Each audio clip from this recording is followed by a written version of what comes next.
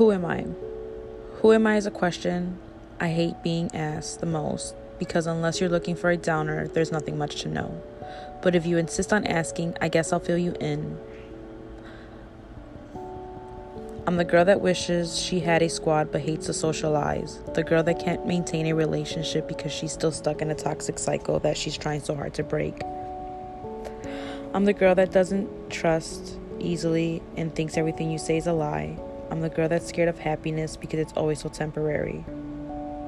I'm the girl that thinks the universe is always out to get her. I'm the girl that's a prisoner of her very own thoughts. I'm a girl that gets excited when she has a great day because those days are very rare and she wishes she had them every day. So sorry if some days I'm moody and teary, then out of the blue I'm bouncy and cheerful. Those days don't come quite often, so sorry if I get annoying. I can't help but to take advantage of the very few good days I get. So to answer your question, who am I? Aside from the daily downer, I'm just a girl trying to find herself.